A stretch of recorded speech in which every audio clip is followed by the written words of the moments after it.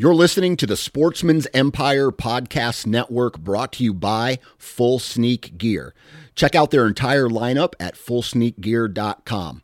Also be sure to check out our entire stable of podcasts at sportsmansempire.com. New from Moultrie Mobile, the Feed Hub offers first-of-its-kind cellular connection and control for nearly any spin cast feeder on the market. When used with the Moultrie Mobile app, you can monitor feed and battery levels, run feeders on demand, receive alerts when feeders are clogged, and remotely adjust feeding times. The Feed Hub is ideal for anyone who maintains feeders. Remove the guesswork and save time by planning feeder maintenance before you drive to your hunting property. For more information, visit MoultrieMobile.com. Transform the way you hunt with the all-new base cellular trail camera connected by the Moultrie Mobile app. Moultrie Mobile's industry-best app gives you complete control over your camera settings, up-to-the-minute updates from the field, and other interactive scouting tools on your smartphone or computer. Features like weather forecast, advanced species recognition, interactive maps, and a whole lot more. For more information and to make your purchase, visit www.moultriemobile.com. Outdoor Edge introduces the all-new Razor Guide Pack. Coming in at 12 ounces and in a premium wax canvas roll pack for compact storage and travel, the Razor Guide Pack is 7 blades in total, including a 5-inch replaceable blade folding knife, a 3-inch replaceable blade caping knife, and the flip and zip saw for wood or bone. Whether you're hunting the back 40 or chasing game deep in the backcountry, the Razor Guide Pack has it all. For more information, visit OutdoorEdge.com.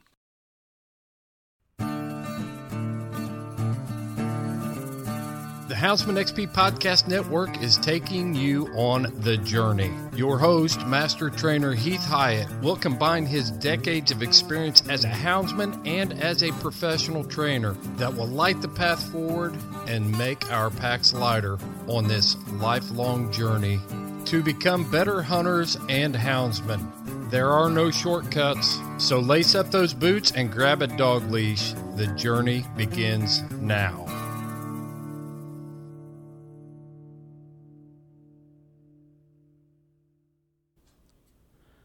Hey guys, the journey on Houndsman XP is teamed up with Go Wild. Go Wild is a social media platform that was made for hunters by hunters. If you guys and gals have listened to any of the other podcasts that I've been on, you know what a huge outdoor enthusiast I am. I love being in the woods with my hounds. There's nothing more exciting than hearing the thunder of a spring gobbler. I love fishing for trout in the brooks and the streams, and I love being on the river chasing that ever-elusive fish of 1,000 casts, the muskie. Go Wild is the place that I can post my trophies, hunts, and memories without being censored. But Go Wild is so much more than that. It's a place to share your stories, sharpen your skills, hone your tactics, get gear reviews, and shop for anything outdoors. When you make a purchase from the Go Wild store, everything is free shipping. Anything that you purchase anywhere in the country, no matter how big, free shipping. So go down to the show notes, click on the Go Wild link at the bottom, and get signed up today. And let's go wild. Well, the journey took another road trip. So in this episode, we're going to do a recap of the North Carolina early season. So I was fortunate enough to be able to go down and spend a couple days with, my friend Brent, and I call him BB, and Doug. They was good enough to have me down, and a lot of the same hunting that we did on the coast of Virginia. It's got like same type of territory, same type of environment. Man, did we get on a nice bear. Walk that booger for a while, but we'll get into that when we get into the details of the hunt. So, BB, how's things down your way today? Oh, doing all right. Just did a little deer hunting today. Didn't see any bears around, so figured I'd go with the deer dogs a little bit. So are you So are y'all done with the hounds for a couple of weeks, or are y'all going to still try to fit them in every once in a while? We'll still look around some. It just depends if most of the deer clubs, if they see a bear or something like that, or see sign of something, they'll give us a call and we'll load up and head over. So we got a good enough relationship with them that if they see something, they usually give us a call and we drop whatever we're doing and load up the dogs and go to them. So it's just kind of just a play it by ear until the next season comes in, which will be in December, right? Well, so we have some hunts lined up. The middle of the state comes in. I think it's the first week in December of Virginia, and then so we'll go to some counties in the middle of the state and do some hunts every year, and then and then Suffolk's in now, but you and I had talked about some of the places in between me and you, hadn't we? That's right. That's right. That middle of the state, the deer clubs there, their populations have increased, and I kind of line up some hunts there. And if it works out this year, we only have a week in between, or once that season comes in, and then the North Carolina season. Years past, we've had 2 weeks. So, so it just kind of depends on what we see here around the house. And then if we see something here, we'll hunt. And if not, we got some stuff planned for later on before the second North Carolina season. So is deer, the guys running deer down there, is that in full swing right now? Yes. Yep. So that came in Saturday. And the places that we hunted, that's basically all territory that they use. Correct. So there's different hunt clubs we've built good enough relationships with that basically they'll give us a call if they see something, and we take the members in to kill theirs, basically is how, or we're members ourselves or landowner members or stuff like that. So. Yeah, I knew you had told me that before. So tell me, let's go through a couple of the hunt. Y'all hunted 3 days before I got there, and then I hunted a couple days, and then you hunted 2 or 3 days. And when I left, and it seemed like after I left, everything just picked up, and y'all got after them. Got lucky. Well, there's a lot. I don't know about that. I mean, I've seen the dogs work, and you and I had talked while I was down there. I enjoy the mountains are home to me. It's what I grew up doing. That's what I know. It's just kind of the way of life here. This is what you do. But I enjoy coming down there so much because it's so different. And yes, the environment is completely different. And I stepped over in that drainage ditch and sucked plumb up almost to my hips because I weigh too much and I couldn't get out of it. But, and it's thick, it's brushy, it's briary.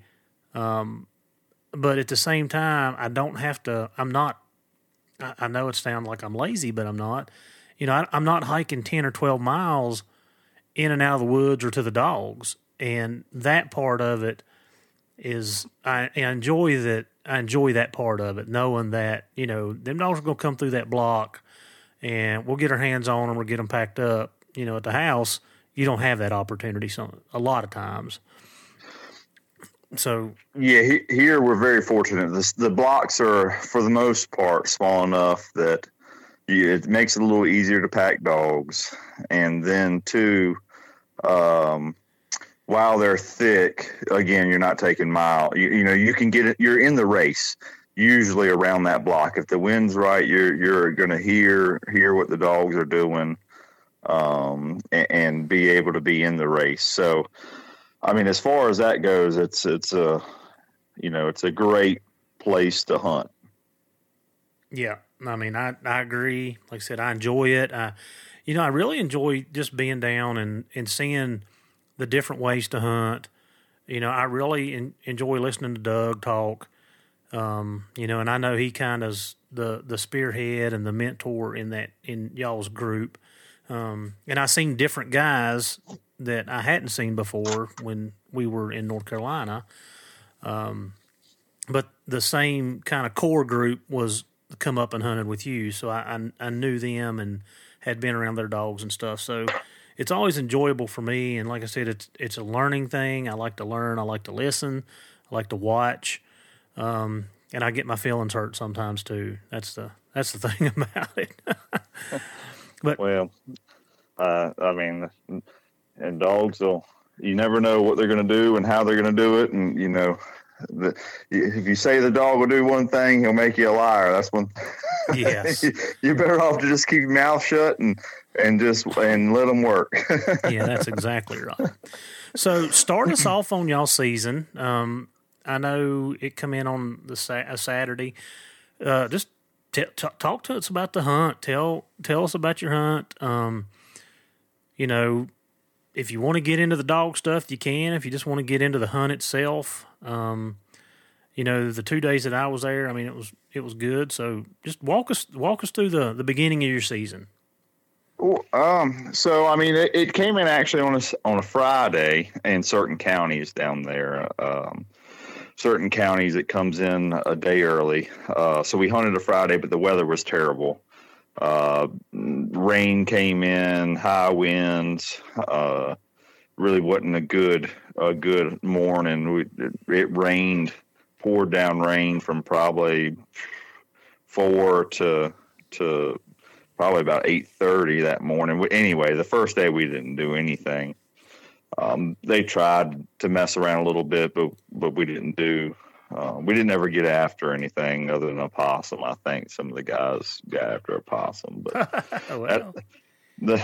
that's part of it. But the second day we had a good day. We ended up killing 3, I believe, the second day, and the smallest one of those 3 was 484. And so let's see. The first one, a few good dogs took one. Walked it across the path, and a guy got it. The second one, that one was, the fellow went into the tree and said, he estimated him at 270, 275. Well, and the bear ended up weighing 545. That bear did. And so, well, that thing drove when it hit the ground, didn't it? It did. I guess he felt like he was. I get it. They're hard to judge. I mean, bears are not easy to judge in a tree, and I'll tell people that all the time. It's hard to judge them. And this one fooled him, and I wasn't in that tree. But anyway, a girl got that one, and that was, I believe that was her first bear, and so she was tickled to death. And, I bet. So, and then the biggest one was 552, I believe, and that one we found it. The dogs found it right off. Trailed it up, found it, and he moved maybe about 50 yards, and that was it. And bayed for probably about 2 hours before we could get in there and get him killed, and he never moved. He bayed right underneath a fell over tree. And that was one of those situations where, you had to get in there and really take a look at the scenario that you had to make sure that you got somebody in there to make a good, clean shot in that thick stuff on a big bear like that. So we actually ended up climbing on top of the tree and shot down on top of the bear that he was under. I mean, because we were on top of the tree that had fell over, that he was kind of backed up underneath. So that, and it worked out great. The guy made a great shot, and no dogs got hurt. So I mean, that was definitely a win-win, and the start of a good season anyway. Yeah, and I want to go back to the, it's hard to judge bear in a tree. I'll tell a story on us. The first year that the Virginia early season opened, the first year it came in, I think that was 4 or 5 years ago. We treated a couple bear, and just like typical us, we hadn't killed anything, and I don't know if it was I think it was Hot Rod struck a bear coming across the road, turned loose on it, run up in. It didn't go really anywhere. Went up in a hollering tree, and it treed in a huge poplar tree, and it was way up in this poplar tree. I mean, it was way up in it. So we were going to let one of his boys kill it. Well, they decided they didn't want to. Well, I got in there, and all of us was in there, and we were going back and forth. Is it legal? Is it not legal? Is it We had weights from not legal to 250 pounds. But one thing I learned, and it's been pretty, it's been a good way to read a bear, is if you see a hump on their back, usually that's a pretty decent bear. Well, this bear had a hump. So anyway, we let Wesley's daughter, Taylor, ended up shooting the bear. And when that thing hit the ground, it doubled in size. The bear weighed 409 pounds. And we almost walked off and left it. Mm-hmm. Like, we were bickering back and forth. I won't say bickering, but we were like debating back and forth on, I don't know. And I said right then, I was like, I'm just going to say it's black and it's a bear. Because if you can misjudge one that's 400 pounds and you think it's barely legal, that's how deceptive it is. But anyway, talking about how the bear grew, I mean, that was one for us. And that was just, 4 or 5 years ago. Like, from walking off and leaving it to 409 pounds, it was a great bear. And of course, Hot Rod's two boys, man, when that thing hit the ground, they seen how big it was. They were kicking themselves for not taking that shot. Yeah, it's not an easy thing to do. I mean, sometimes you can, some trees are a little bit easier to judge them in, but if it's a big tree and you can't see the full body of the bear, and it all plays part of it. Or if you only see the back or the side, you don't have a good look at its head. But even then, the head will fool you if with them. I mean, so you really got to take some time to study them, and I'll give somebody a best guess, but I usually am more on the conservative side than I am the on the plus side, just because I have seen them knocked out and think it was a 200-pound bear and it was a 100-pound bear, and that's it just happens, but it's all part of it. Yep, that is. So y'all killed 3 that day, right? Mm-hmm. Yeah, and they were all over 450. Yes. Yeah. Yep. So one thing that I was going to ask you about while I was down there, and I got sidetracked or got distracted. So the bear in North Carolina on the coast, we'll talk about the western side of the state, but the coast are typically that's where your bigger bear come from. I guess I'm assuming, I haven't looked it up, but the state record's still from Hyde County, and that's that 868. Is that correct? I'm not even sure. I don't even know. I know there's been some killed that have been big, but it's been on crop damage, or there have been issues to the point that I guess they couldn't be counted. But so I'm not even sure what the record is as of now. But so in my mind, everybody says, the bear's big and huge down there. Well, yeah, because of the environment, because of the food, this, that, everything else. But you're not seeing those 800-pound bear like I feel like, 15 years ago, that's what you were seeing. Y'all, just while I've been down there, I mean, you killed the 500, the other guy killed a 516, you killed a 626. You know, those are really, really good bear. But I guess I guess what I'm trying to say is, you know, in my mind, and this may be fabricated or it may be just a perception, that, you know, I was expecting big bear. I don't know that I knew what to expect, but you're not seeing those 700 and 800 pounders like I guess what I had perceived as this is what you're going to see. No, I mean, I'll tell you right now that anything that's over 6 is extremely rare. And if you're in the 5 and even the 4s and 5s are, they're nice bears, and they're not behind every tree. I mean, while they're, you know, you might have a good opportunity to kill them in this part of the world, maybe better than some areas. They're still very, very few. I mean, few and far between. I mean, most of the folks that we carry in to kill those type of bears, and I'll tell them, you know, they will never have an opportunity to kill a bear that big again unless they specifically go out and spend a bunch of money to pay for it. Yeah.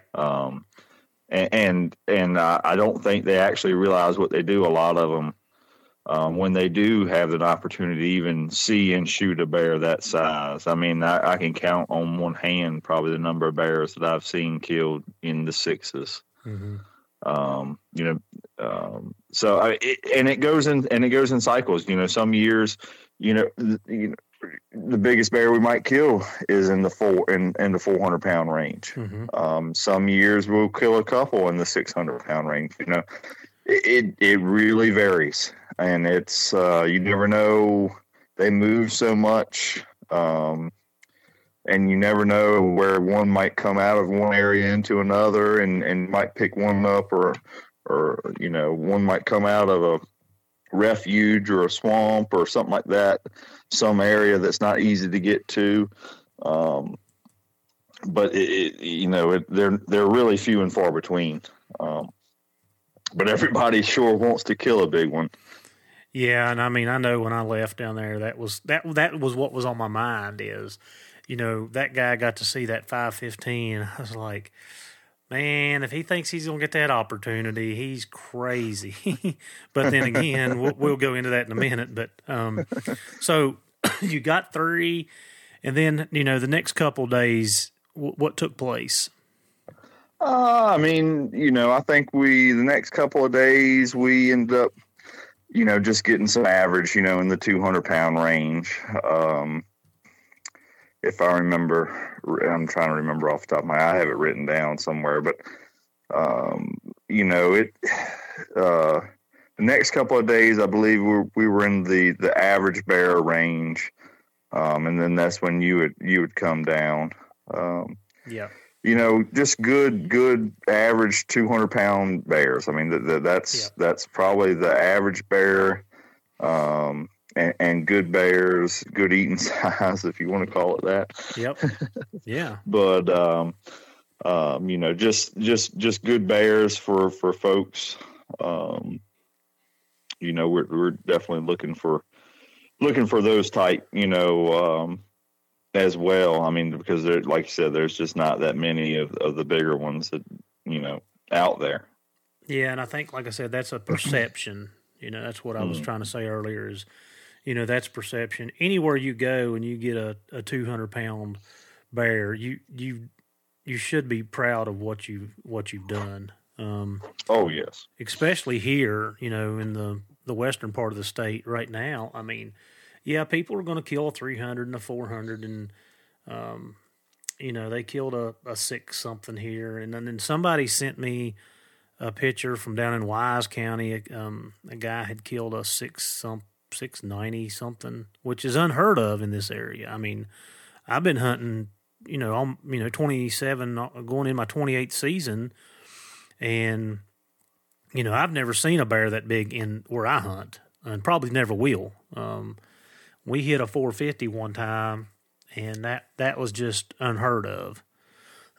So the 200 pound bear, I think I'm with you. I think that's a good average bear size. That's a good bear. A 200-pound bear for me here is a good bear. Anything over that, I feel like you've got a true trophy for us in the western part of the state.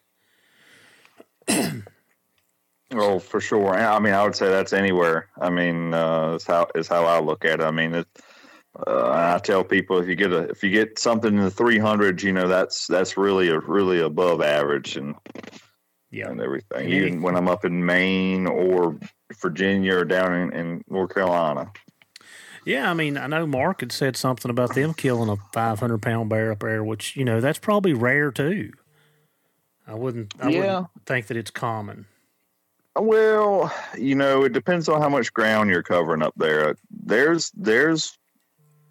right many big bears in Maine. They're just spread out. Mm-hmm. So I mean, I think we got a couple in the 3s. One was right in the 390s, I think, this year in Maine for us. So, I mean, that was a good boar walking baying bear. And if he was filled out fat all the way, he would have been in the 4s too. But just hadn't gotten there yet. Yeah. So yeah, y'all killed. You had told me you killed a couple 250s, and then then I came down, and the first day we let's just talk about that. I come down and we hunted that one section. It was kind of a cluster, and the dogs trailed through. And I want to put this in here because when you and I, Doug, and talked before, Doug had talked about a trail dog and this and that, and what his expectations were, and I actually seen what he was talking about, and so Doug had, I don't know where he'd put dogs down because I was with Wade and I wasn't sure, but they come across the road in front of us, and those dogs were moving like they weren't like. If I hadn't have been with Wade and talking to him, I would have said the dogs were running. Now, where I said they jumped, no, but they were up and running. That's what they look like to me. So they went through that block and we cut them off. And I wanted to put one of my dogs down. And there was several dogs down. I don't know how many, but there was 3 that come through. And I waited a little bit, and then I went to put one of mine down, and then the back dogs come through. But now when the back dogs come through, they got jacked up. They weren't, they ended up stopping and whatever. And the 3 dogs that come through in the front made a big loop, went almost out of that section, and turned and come back. And I don't know, you had went on around. I can't remember where you had went to, but they come back to us and they caught. Mm-hmm. So I was able to put 2 dogs in. They were 400 some yards. I packed 2 dogs in. So the first dog that I put in was Trip. And Trip is the dog that you guys have heard me talk about, who got wrecked back in September on that bear that we caught here on the ground. He got beat up pretty bad. I mean, he was out of commission until I think I took him out a week before I come down to your place, and I had roaded him just to see if he was going to be able to function and if his gait was okay, because the shoulder we pretty much think it broke his shoulder blade. We did not do an X-ray. Because talking to the vet, if that shoulder blade's broke, a lot of times when you go in there and wire it, makes things complicated. And anyway, I chose not to on his advice, and we was just going to let it heal. So I took him out and roaded him one night just to see how he was going to operate, see how it was going to phase him. But I basically had him up from early September, all of October, to the first, so it was a good 6 or 8 weeks I had him up. So he acted normal. So I wanted to see how he was going to do. I wanted to know if he was going to go back or if he was going to, be done with them or what. So I put him in first, and then I put Maggie, the black dog, in. And they went right in, stayed, and they made a little loop, come around and made a little loop, come right back in, and then they just pulled up treed. So that one, I mean, that was probably a 15-minute, maybe 20 minutes that my dogs was there before they treed. But so Trip stayed. Of course, he's always been a nice tree dog. That wasn't an issue. So anyway, I was pretty tickled with that he just didn't, boogie out of there when he got in there and found out what it was. So anyway, it was a sow and a cub. We gathered the dogs up, took a few pictures, and skedaddled. And by that time, you had dropped some dogs. So tell what happened on your end, because I wasn't over there. I wasn't sure.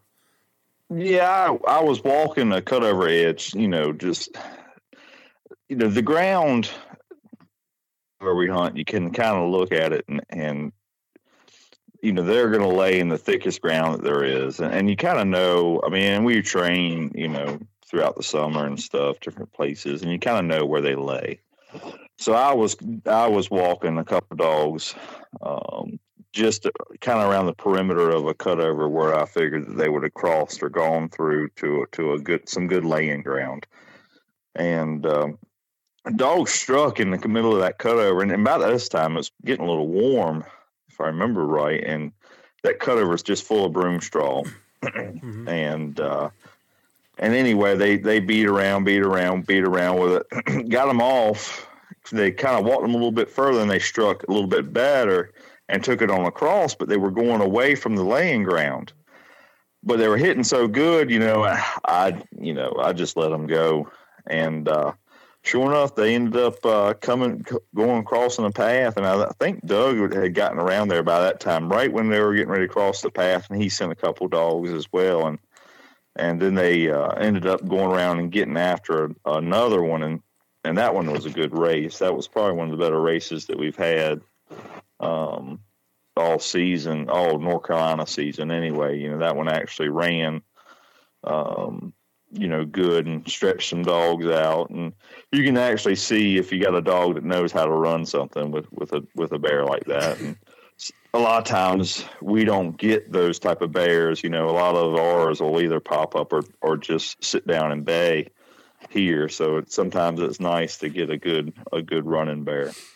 Yeah, I know that I finally got around there, and I was trying to get dogs into them, and they had crossed the far road and come back into the block, and I ended up putting 3 dogs down. I put 3, Trip, Houdini, and Hart down, and they took out there, but they were way behind y'all's dogs. I mean, y'all's dogs had probably already crossed the next road into the next block. But they went on through, and we ended up driving around and catching them, I guess, a block back from where y'all ended up killing it. It was actually two blocks. It was 2 blocks, yeah. Yeah. So we ended up catching them because they were so far behind. I was going to try to get them back up in there, but it was done before we could do that. So. But they come on through there. Like I said, they were behind. I got them in behind. So, yeah. Well, and there was a lot of other dogs there that got behind and kind of got bogged down, and that don't help. You get dogs that get strung out and bogged down. It's hard for a dog to pull out and pull ahead or catch up to the head dogs when you got something like that. Yeah, there was a lot of barking. there was a lot of barking going on. So that was our first, and it was lunchtime. You're right. It was almost lunchtime before, it was 11 o'clock, I guess, when we got out of there. And it was getting warm, so we decided just to call it a day, and then we come home, piddled around, and then the next morning, we went into another section.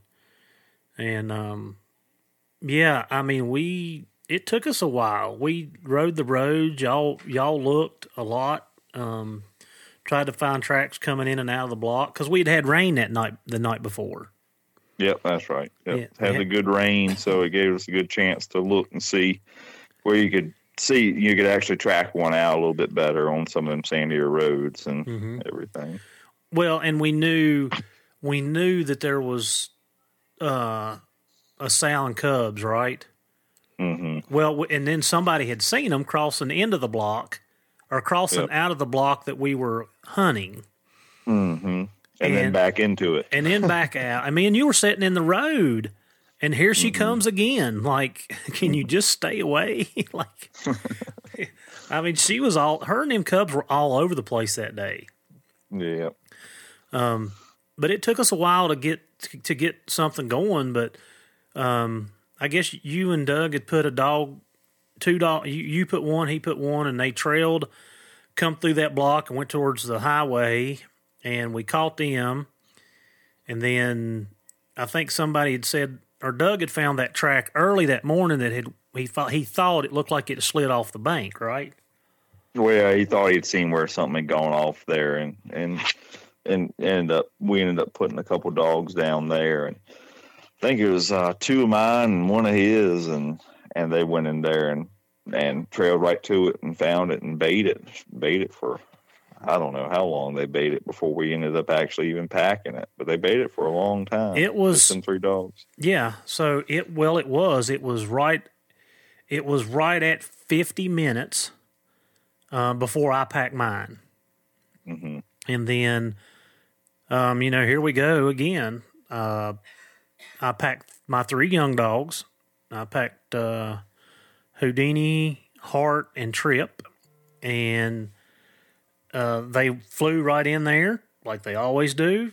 And Houdini done the same thing he done last time I was down there. He went in there, he opened up, because you asked me, you said, did you get your dogs in? I said, yeah, they're there. And they blowed up, and then he come out just as fast as he went in, the same path. So I had to run him down back on that one road, called him up. The other 2 stayed for a while. And then, I mean, it was another hour before everybody else started packing. Mm-hmm. And when they made that, after that trip, because the thing was just basically walking huge circles. And when I say walking, I mean walking.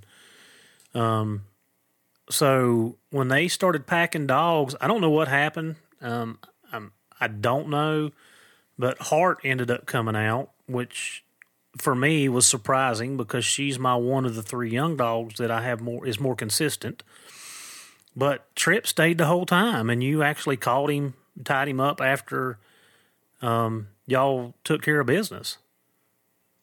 Yep. Yeah. I mean, that bear, that one was kind of unique one. He was definitely one of the ones that he would wind you. Yes. Yeah. And he was road shy. He didn't want to cross a road. He was definitely a very wary, boar. So I mean, he'd been around the block a little while, I believe. Well, yeah. I mean, we all had started in at some point in time and turned. Mm-hmm. And then, the other guys come in to keep him off the highway because that's what was worrying us. Mm-hmm. And yeah, I mean, that, everybody kind of had to work as a team because every time you get in, he would get within that. Well, I mean, it's basically about 100 yards.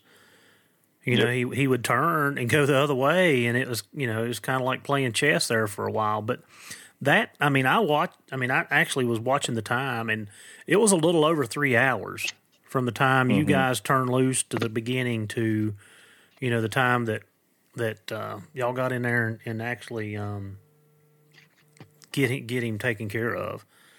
Yep. And like I said, y'all had the original couple dogs on him. Trip got packed in. He stayed the whole time, which I'm very pleased. I was very concerned that after he took the beating he did, that he wasn't gonna stay. And the reason that I felt that way is because when Trip just turned 2, like he literally turned 2 into September. But last year, he wouldn't stay on a bear on the ground. He would run, if it was a bear that wasn't mean, he would run in, and then you would see him like kind of fall back on the Garmin, and he may make a big circle, or he would stay back and follow along and then just drop out if it continued on for a long period of time. And if it was a rough bear, which we had in December, we had a mean little scuzz that, man, he was whipping dogs and running dogs off. And, I mean, Trip didn't want no part of him. Mm-hmm. So that was progress made from last season to this season with him. And what he's doing compared to what he was doing last year. So I'm pleased with the progress that we've gotten so far with him, or I've gotten so far with him. But that's why, and I wanted to get him down there, see what he was going to do on a bear on the ground. And, you know, he surprised me, honestly. Like, I would have said, if he'd have said, what's going to happen? I was like, I think he's probably going to come out of there. But he didn't. So... tickled, and I don't know why Hart did, and I don't. Yeah, I mean, you'll know. I mean, you'll find out if you get on another one that's a little bit rougher. I mean, and that, you know, we were fortunate not to get on anything that was rough. You know, but it definitely is a game changer when they start running dogs a little bit and wanting to be a little rougher than, you know, and then. Like I said, they just definitely will test a dog, and you'll really figure out what you have. I mean, I have one that's I think he'll be 18 months old, the 29th of this month, and he got roughed up in Maine and twice here in Virginia, and I noticed him on a couple, you know, on the ground in Carolina this season where he was a little more cautious, which I kind of he stayed, but he was definitely a little bit more cautious and not as intense compared to what I'd seen him in the past. And I think he'll work through it. He seems to. I'm hoping that it's going to be a little bit more respect that he shows to him, so that way he doesn't get roughed up. I'm hoping he's going to learn from his mistakes. Mm-hmm. Well, and he's in that transition stage too, as far as a dog's life. I mean, you know, he's kind of trying to feel it out, and then, you know, as next year rolls around, he's either going to mature, and you'll see that development, or he's just going to say, I don't want to do this, which it seems like he's doing. He's doing what you want him to do. So yeah, I've seen him come around. You know, I've seen him on a few there toward the end of the season. He had come around and was right back. So I mean, hopefully, if we keep the luck we've had as far as not getting on rough ones, you know, or too bad of ones, you know, hopefully he'll you know, keep progressing in the right direction instead of regressing. Well, so let me ask you, because I think for the area that I'm in now, do the bigger bear, like the one that we killed that day, the guy killed that day that Dallas killed, it was 5:15. Do those bear get, like, do you see those bear getting rougher, or are they more docile and just run dogs off and don't really like cut them up like the 125 and 150 pounders that I see here? So I've only seen one that was in that 500 pound range that I would say was a rougher bear. And so this, I would say, very rare, you know, to have one that's big. The ones that are bad, the one that I can remember right off the top of my head, you know, it would be a roar, them baying, and it would just shut up. Mm-hmm. It was like an eerie silence, the dogs, and then you hear one dog come in, and you know, it would be a silent for 20 seconds or 30 seconds, you know, just eerie, and then you'd hear a dog bark here, a dog bark there, and then it'd be back a roar. You know, because those bears that are like that, that are that big, they're actually big enough that if they do connect, they got enough there to do some damage. Really, you get those smaller ones in the 180, 150 pound range. If they're bad, they can be a handful.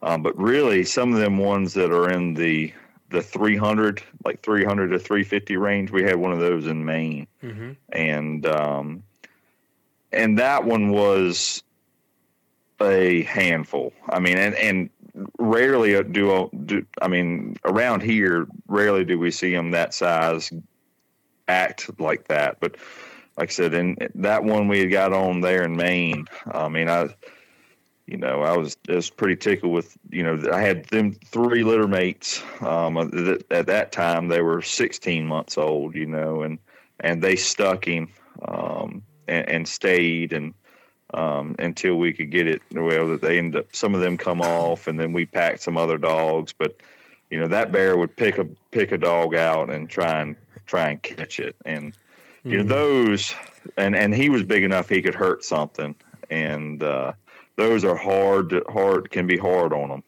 especially a young dog. If the young dog doesn't have that mental capability to handle that, it's a making or breaking moment, is from what I've seen. They either got it at that point or they don't. And sometimes, if you put one in there that's too young and you just happen to get on one like that, it's like I said, it's going to be a making or breaking moment. Well, and that we're talking about, bear that run. Yeah. And I mean, I've seen the 200 range bears, tear up dogs pretty good. I've seen 400-pound bear kill a dog before. I've seen that stuff. It's not as common as the smaller bear for whatever reason. But another question I was going to ask you when when I was down there, and I don't know, I think we all loaded up and left before I got to. But so y'all have a lot of white dogs. I noticed that Doug's dogs are white with speckles. And I'm talking about the Walker-looking dogs, not the mixed and the plots and stuff that you guys have. But Willie and Tom and Doug's dogs. Magnum was a white speckled dog.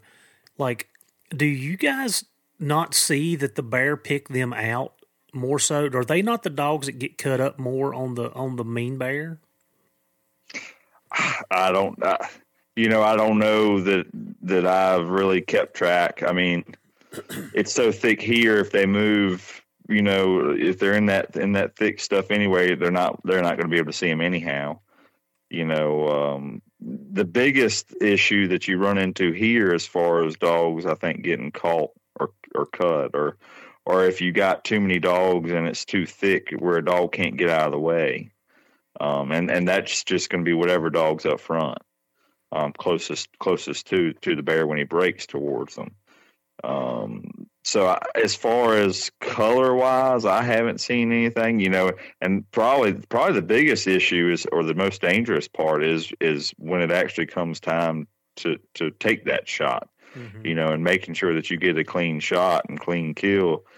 Because to be honest, that's when, if dogs get hurt, more than likely that's when they get hurt, is in that moment after the gun goes off, that first time, and that's the trickiest part to deal with, and probably the most dangerous part of the whole thing for the dogs. Yeah. Some of them are good and they stay back, but most of the time it just amps them up, and I think they just. They make some foolish mistakes, and then the bear's also, it could be hurt or dying, or, if it doesn't end it right there.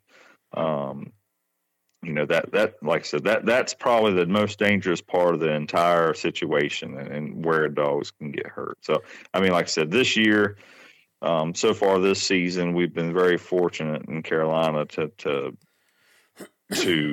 we had very good results as far as taking people in and handling what we had when we took people in. So we've definitely been very fortunate this year. Well, so far, something too that I want to kind of throw out there, that one thing that I've liked about, you know, being down there with you guys, my first experience in North Carolina, which was years and years and years, 20 years ago, wasn't very good.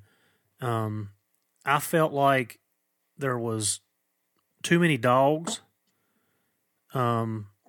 And I felt like if your good dogs can't get out of the way because of cheerleaders. And I noticed that you guys, you know, every time that I've been with you, it's really just a handful of dogs. You know, you can probably count every dog that's there on both hands. And a lot of times it's less than, you know, that many dogs. And I like that because it gives the dogs time, you know, place. It gives them, you know, opportunity to operate, do the things they want to do. They don't have to worry about, you know, fighting to get out of the way, running over top of dogs to get out of the way. And I know everybody's hunting style is different, but like I said, from the first time I was down there 20 years ago to now, it's two different styles and two different. Well, it's just two different styles of hunting. I don't see the number of dogs that I did my first stint doing that. Mm-hmm. Well, I mean, we carry, I mean, a fair amount of dogs, I feel like, but, you know, I carry half mine one day or, you know, essentially half and then half the next. So that way I got fresh dogs every day. And Doug does the same. And some of the guys, they only have 2 or 3 dogs that have, you know, that have dogs and they might bring them every day and stuff like that. But, or puppies, you know, sometimes we're, you know, puppies, and a lot of times, you know, usually they don't hurt you if you don't have too many of them. You know, it gives them an opportunity to get out there for handling. And then, you know, you might get, you know, anytime you can give them an opportunity where they can, you know, have those switches click, it definitely can pay off. So, I mean, and then too, we do, you know, there's enough, you know, for the most part, there's enough bears where, you know, sometimes you might be after 1 or 2 and you might need those, you know, you might split up or the dogs might split. I mean, while we were walking that big one that day, you know, one of mine, she fell off and ran one of them 4 cubs around and I ended up catching her off that, you know. So, I mean, like I said, you just don't ever know, what kind of a situation you might run into. I mean, and granted, those blocks that you saw are not the thickest blocks that we have. I mean, those really are pretty nice. I mean, that's probably some of the better hunting that we have. You know, it's thick, but it's not the tunnels. You know, those tunnels are where things can get little tight and where dogs can get jammed up in and can't get out of the way. Whereas that was enough room there where dogs could move around and, you know, they're briars and it's thick, but it isn't like some of the other where you're having to crawl in there to them through a tunnel. Yeah. Yeah. Well, like I said, I like that fact. You know, I like the fact that there's not, you know, 30 dogs. There's usually, you know, 5 to 10 at the most. And, well, I mean, and there might be like that particular day, there was enough dogs in there. I didn't send, you know, I kept 4 in the truck, you know, you know, if we would have needed them, then yeah, I would have sent them. But we didn't need them, you know, sometimes, and killing a bear on the ground, sometimes you can have too many dogs where they almost kind of get in the way, where you can't, because, you know, the dogs, you know, if he's walking, and I don't know how many times I've seen dogs pop out in a path or a streak in front of the bear, you know, and you know, so it just makes it a little harder to get that shot. But it, you know, you just kind of have to, you know, but at the same time, I'm also the believer of, if you don't bring them and wish you had them, that don't help you much. Yeah, it's better to have them and not need them than need them and not have them. Exactly. Yeah, I think Spook and Kate were mad at me when we come home because they didn't get turned out. They were pretty mad. They were pretty mad at me when we got to the house. Well, if he would have crossed that road, I'm sure that they would have been sent. Yeah, they would have. Yeah, if he would have come up out of there, but he just didn't want to. He didn't want to cooperate, did he? No. You're right. That bear was smart. He'd been in there. Mm-hmm. He knew he was smart the way he operated. Yeah, I think one person saw him one time before, laid eyes on him one time before we got somebody in there. And when we saw him and the fellow shot him, that was the first time we had seen him, or second time he'd been seen the whole, in that whole time frame. Yeah. So, I mean, he would smell you. You had to have your wind right. You had to have, you had to be off the road. You had to be in the woods and heading.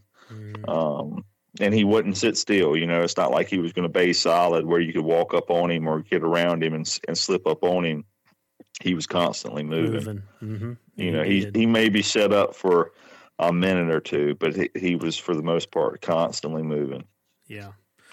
So after I left, that was the 2 days. Yeah, we didn't do anything else after that. No, we didn't, because it was lunchtime. It was after 12 before we got him out of there. Yeah. So we just called it a day. And then, how did your last couple of days end? How did they end up? We ended up getting a few others in the 200-pound range. Let me think. Was it Friday? Friday we got on one, a real good one, and walked and bayed him for again. It was a kind of the same deal, kind of all day affair, and it was actually kind of funny. The fella. He put in some work to get that one. They walked that one down. That block is it's not a little, it's a lot bigger, and there's no paths. So I mean, it was a lot of walking through the thick stuff to get to him down behind him till he would. And that one he would bay up a little bit more solid. And I think he slipped. I think they shot at him. The fella shot at him twice. Two separate occasions. Well, actually, it was 3 separate occasions before he ended up getting him. That third time was a charm for him. But I think that one ended up weighing 626. So that was a good bear. He was long. I mean, they got to have that length if they're going to have that weight. Yeah, no, he was a really good bear. Really, really good bear. The pictures you'd sent me. And then you finished up with a couple more, and that kind of finished y'all's season, or?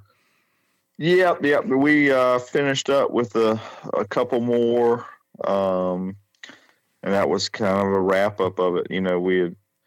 We got that big one there, and then we ended up going to a different block and got on some more, in that 200-pound range, and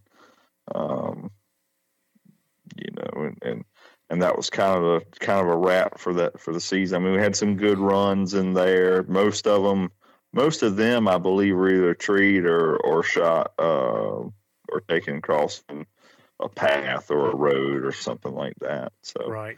Most of them, I'm pretty sure they didn't bay. I mean, the last ones there that we got on, but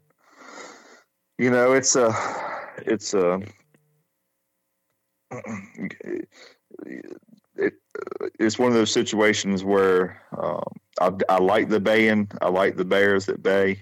I've never it's taking somebody in or going in on a bay up pair is probably about the biggest adrenaline rush that I've ever experienced. And but at the same time, that seems to be where they end up. Where dogs, if one's going to get hurt, that's usually where one's going to get hurt. So I'm not necessarily upset when we don't get on the one that bays. Yeah, no, I'm with you. Like I said, it's always a good test. And, the one thing that I've learned from coming down there between, last year, I don't know. I'm trying to think about that. Last year was a little different. Last year was different than this year. My young dogs were old enough to go.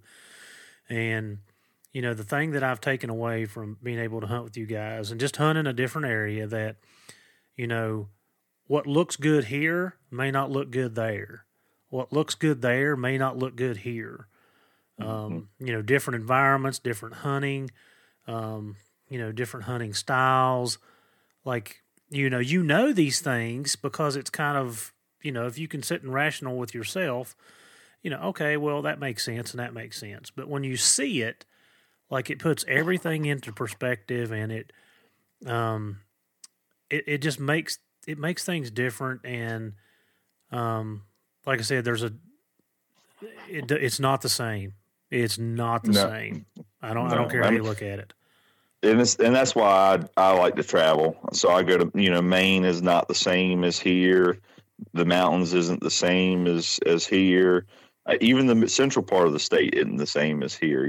There's some little different nuances and different styles. But if you get a dog or get a pack of dogs that can perform in all those locations, and meet that goal of catching that game in those different areas and different terrains, and you test it and prove it. That's what I look for. That's what I want, and that's what I want to produce, and that's what I want to breed. And the only way that I can tell what that is to travel and hunt those different locations. We don't get the running, Virginia will get some running bears, where you have to run them, they got to run to catch them. In the mountains, that's what y'all get a lot, a lot up there. And Maine, you really, that's kind of why I like going to Maine is I can take some young dogs and in 2-3 weeks, I can expose them to bears that, have some Nikes on and like to run. But then also you get on some that walk and bay up there too. And then it just gets them into that better mindset and shape for when they come down here for this season, Virginia, North Carolina, and they definitely being able to hunt from Maine and then come down to Virginia and then North Carolina. I definitely think that sets them up to really be very consistent, and that's what I'm looking for is dogs that are consistent or consistently perform. Mm-hmm. Yeah, we were the first morning that we were down there. I was riding with Wade, and we were out on the highway tracking some dog. I don't know. We went out there to make sure they didn't go through that one section, and he was talking to me about the type of country that I hunt. And he was like, what, y'all have open timber. And I was like, yes, we do.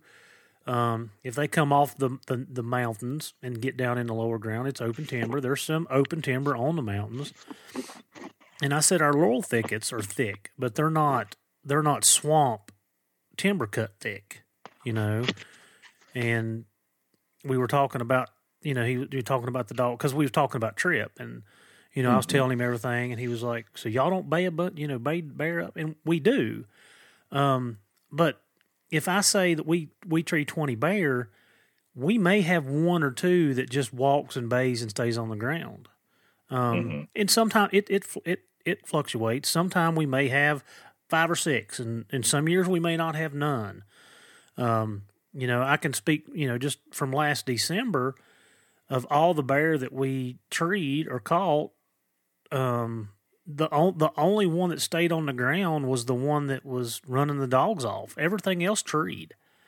And I was explaining to him about getting on the north of the mountain and getting in the rocks, and they get in them ledges, and they use those ledges to start, putting distance on the dogs because they'll climb through them, and the dogs have to go around them, and then every time they come through make that loop in there, they're getting further and further behind. But yeah, I mean, Wade and I had that conversation about, just the different types of terrain that we hunt. And, if I hunted where you guys were, like, I'd probably have to change my dogs, really, because like I said, you guys wouldn't have what I've got because they don't perform at the level that your guys are performing at. And and like I said, you guys haven't been up here, but there would be some differences, I'm sure. Oh yeah. But you're right. Yeah. I want a dog that's consistent. I want a dog that I can turn loose in, North Carolina with you guys, Maine. I don't care if I go to Japan. I want that dog to be consistent, and that's really, really hard to find. And we've had this conversation on this podcast on the journey before about what is a bear dog, and I think that's something that is a word that we have left out. Not just a bear that can run in tree game, not just a dog that can run in tree game by himself, but a dog that can consistently do it in different types of terrain.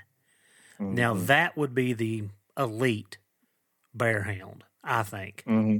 Oh yeah, I mean I agree with you. I mean that's why I travel to hunt and hunt in those different places. And don't get me wrong, I don't come up to the mountains and hunt a whole lot, but I try. I want to get them up there to experience it anyway. Whether they make a loop around or run, it just depending on how the seasons work out. I try to go where seasons are in and mm-hmm. things like that because. Like I said, I like to get bear in front of the dogs, and I like when seasons are in, and they can they can be rewarded for catching said game, if that opportunity arises. So the dogs, for me, as far as that consistency, they got to love that game.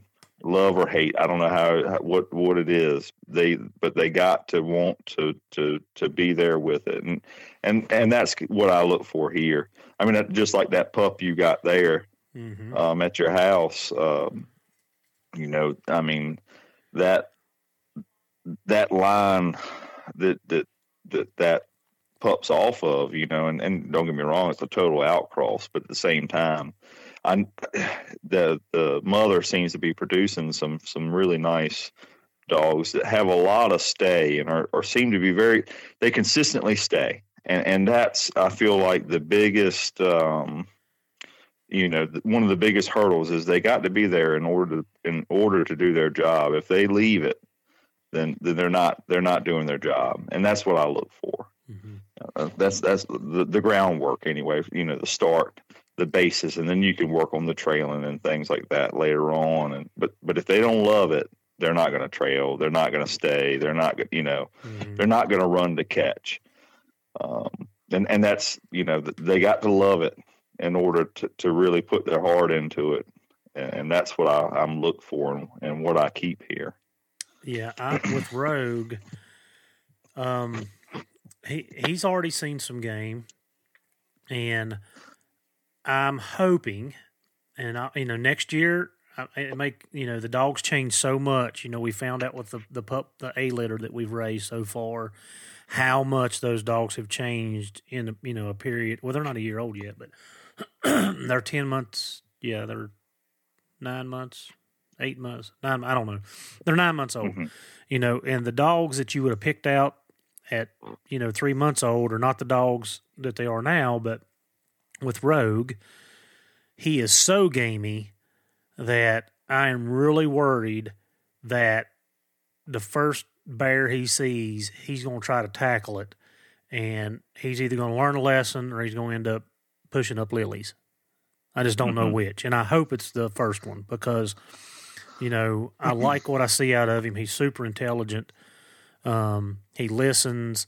Like he's a nice pup. I mean, how old are they now? The six. I think they're right around 6 months. 6 months. 6 months old. Yeah. Yeah. So they're his litter mates. I got 4 litter mates mm-hmm. to him, and they'll run a fox and they'll bay a pig. Yeah. And it took them. They bayed the pig the first time they ever seen it. Mm-hmm. But those dogs, they're smart. They're gamey, but it usually don't take them long to figure out the game, to figure out that, hey, if I get too close, it's just a matter of whether or not they're able to cap that drive to the point that they learn from it, and so, it'll be interesting. It'll be fun to watch him, to see and then see how he compares just trait wise to what you're, accustomed to, and then to see how those traits also then perform or how they play out, in your terrain. Mm-hmm. I think that'll be probably the biggest or a very interesting part is how that, if he likes a bear, when he gets to the point he actually sees one for the first time, if he likes them, a lot of them dogs that like them, they can do some things that will put you in shock and awe sometimes. Yeah. Well, let's just hope he's smart enough to realize that I can't eat this thing. I just hope he's bayed the neighbors' bulls, the cows, the goats. We got a donkey down here. He jacks that thing up. The horses, like, he's into everything. Like, if it moves, he wants to chase it. And of course, I've got him honed down where I can turn him out in the yard, but I don't now. I used to leave him loose. But I don't leave the house now if he's loose. Like, when I leave, he's got to go be put back up. But if we're home, we let him run loose and everything. We've got him to the point now that we can do that. But yeah, he's an honored little scuzz, I can tell you that. But maybe before we wrap this up, is any takeaways from your early season? Just as far as what I look for, I'm always evaluating my dogs and what I have. I saw some pretty decent trailing work, but at the same time, I got some work that I need to do. I got a female that's a pretty decent little trail dog, but she's a little more on the open mouth side. She'll bark, and sometimes I can't trust her on whether or not what it is. It's not so bad if a bear has been there, or you see a track, or you got a camera, a picture, or something like that. You're going to jump that bear. She usually does pretty good about finding those types. But if you're walking, trying to walk and cut a track, you got to really watch her. So that's something I'm looking at going more into the second season. The second season is usually a lot more trailing involved. It seems the bears go more nocturnal, and then as it cools down, they seem to walk more.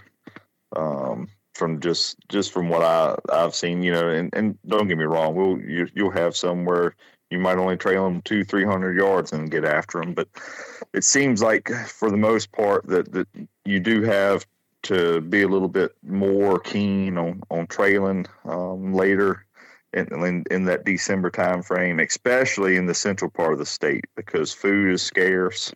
The ag fields, they'll scrap those corn fields and soybean fields, and you might have to trail them, 3, 4, 5, 6, 8 miles to get them jumped. So I'm definitely going to be looking at that. Young dog wise, I got three dogs that are that'll be 18 months old, so a year and a half coming up, the 29th. And I'm liking what I'm seeing out of those. All three of them are dogs that you can kind of rely on. They're going to be there. They're going to help. But at the same time, now it's that time to if you do get on one of them trailing tracks, to put one of them down and see what you got as far as whether or not that dog might be interested in starting to trail some. And then I also have some other young dogs that are in the 8-9 month old category they're just starting. They've seen some bears, they've run some bears, and just continue to try and expose them whenever I get a good opportunity on a decent bear. And Some of them, one of them is a male off my red and white, my spunky female, and he's really impressed me. I've only taken him about twice, and he started running, and he'll bay a little bit, and he's not trained yet, but he's there. So, it's definitely exciting times as far as watching them puppies start to click. Yeah, I think that's one of the things that I enjoy the most is seeing the development and how the dogs grow and come from that, that clumsy, floppy, tripping over its own ears puppy to, that well-oiled machine that we're all looking for. I love that development and watching that in our dogs. I mean, that's one of the things that probably draws me to it the most. But Yep. Well, BB, I can't. I told you I was down there. Tell you again. I can't thank you and Doug enough for having me down and putting up with my junky dogs, and just letting me come down and watch and listen and learn. Like I said, I enjoy it. Hopefully, it'll be many more of those times, but I appreciate it. Yeah, no problem. Hopefully you'll be able to get down a day or two in the December season. Yeah, like I said, we'll see how ours is going, and worst case scenario, should be able to make it happen for sure. But well, BB, until the next time, thank you for helping us teach, train, and learn.